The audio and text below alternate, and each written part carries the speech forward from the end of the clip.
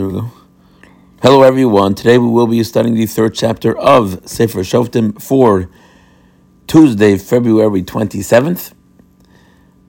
Ve'elu hagoyim asher niach Hashem lenasis b'ames Yisrael. These are the nations that Hashem let remain. As you recall, chapter 2 gave us an idea of what the cycle of the book of Shoftim is going to look like. And here we read about the beginning of that cycle. As the Torah says, these are the nations that Hashem let remain.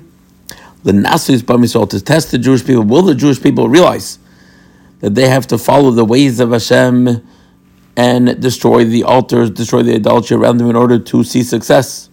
Right? They did not merit to see the miracles, so they need to learn this message that Hashem's involvement with them will be dependent on the fulfillment of mitzvos. There remained only that the generation of Israel would know to teach them warfare.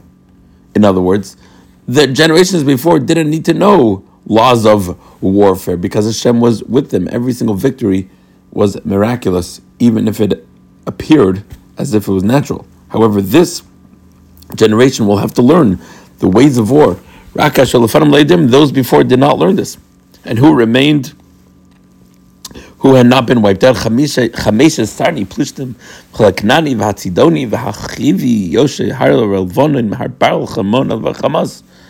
at that, the 5 governors of the Philistines, the Canaanite, the Sidonian, they were from the plain of Hermon to the approach to Hamas. They were there to test the Jewish people. Will they listen to the word of Hashem? Who had commanded their forefathers Biyad Moshe, through Moshe. Uvenei Yisrael Yashvu Berak Be'ekerev HaKanani. The Jewish people were very close to the Canaanim, to the Chiti, the Emori, the Priesti, the Chivi, Vayivusi. Be'echles Binoseim Lam Lem Nashim. Oh no! And they took their daughters for wives. Ves Binoseim Nasnu Levaneim, and their own daughters they gave to their sons. V'yavdu es Elohehem, and they served their gods. Wow, that was a quick downturn. Vayasu Bnei Yisrael Sorah Bnei Hashem. They're doing bad. Vayishkechu es Hashem, and they forgot their God. Vayavdu es Ba'olim. And Hashem was very upset. Hashem gave them, sold them to the hand of Kushan, Melech Aram Naraim. And Bnei Yisrael then had to serve them. So 8 years, really 8 disastrous years. Then finally they realized how low they fell. And the cycle begins. They cried to Hashem. Hashem sets up a Moshiach, a savior. Who is this first Shofet? Asniel ben Kenaz. You might recall Asniel ben Kenaz.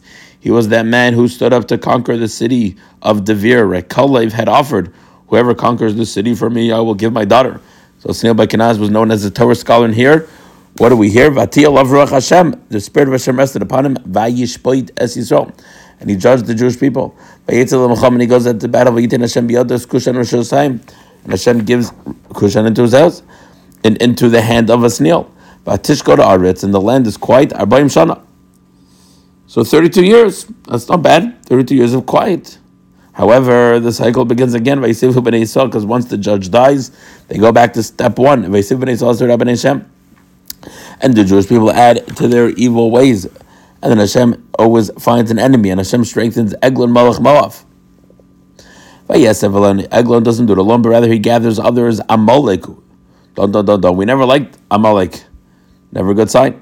And they go and they hit the Jewish people. Yeshua said tomorrow they inherit, they take a city that had been owned. So in other words, not only are Bnei Yisrael not conquering more land, they are losing land. Vayav Bnei Yisrael's Eglon. The Jewish people were served to serve Eglon. Shemanes Yeshana for 18 years. Then Vayizaka Bnei Yisrael, they cried to Hashem, and Hashem finds a savior as Ehud ben Gera. We have a Shofet named Ehud. What's hard to remember about the Shoftim is they last for very short. Again, when we get to kings, some of them will last very long. And of course, we had Yeshua. With the Shofet, we just had a few psukim about Asniel ben Kenaz. Now we have another one, Ehud ben Gora ben Hayyamin. He's from the tribe of Binyamin. She'iter Yadi. He happens to be a lefty, and we'll see why that's important. He says, you know what, let's send a present to Eglon, so the name of the king who they were fighting, who had amassed in other nations along with him. So his name was Eglon, and Ehud had this assassination plan. But Yaslo Ehud Cheres, he sends a present. He brings him a present. Ehud makes a sword, a double-edged sword, and we'll see why that's important. Very long. He puts it on his right side. Or generally speaking, people are righties, hence they put the sword on their left side of their belt. However, Ehud was a lefty, so he put the sword on his right side, would not be noticed. And he brings the present to Eglon. And Eglon was very healthy. And when he finishes bringing the mincha, so Torah tells us he returned from the quarries near Gilgal and said, I have a secret matter for you. In other words, I would like all of your attendants to leave. Okay. All the attendants leave from him. The Ehud comes close to him. And Ehud mentions a word. He said, I have a word of Hashem to give to you. Ehud gets up from his throne, which is an unbelievable thing. The Gemara actually praises Ehud ben Gora for respecting the mentioning of God's name. Ehud says, I have a word of Hashem for you, and he stands up. He had some recognition of God's power. Maybe not the only God, which is, of course, idolatry, but he had respect for Dvar Elokim. What's interesting is that this whole thing that Ehud stands up somehow becomes the source for standing up for Kaddish. We know the custom of Ashkenazim is to stand up. Yiskadel v'yiskadesh shemei Rabba. When we say the name of Hashem should be great, Ehud's Eglon, this non-Jewish king, stands up, gets up from his throne. So how much more should we get up?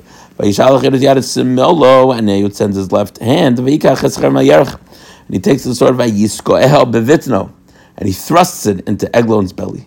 Even after the hilt went in after the blade, and the fat closed around the blade, for he did not pull the sword out of his belly, the excrement poured out.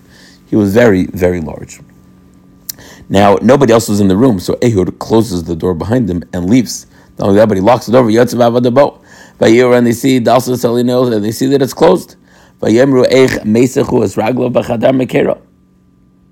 It must be that he's relieving himself. So they waited for a long time. That way, Ehud was able to get some time to leave. Finally, they opened up and they see that their master fell and died. However, Ehud had already run away, and he passed Psilim, and he ran to Seir. And he sounded the shofar, and he knew that they were going to come after him. And the Jewish people joined him, and Nasan Hashem Hashem gives the enemy into their hands. They captured them, no one was able to pass. They smite these Moavites, 10,000 men. Nobody was able to run away, and Moab was humbled on that day, and it was quiet for 80 years. So, when we say it was quiet for 80 years, that means it sounds like there was no idolatry.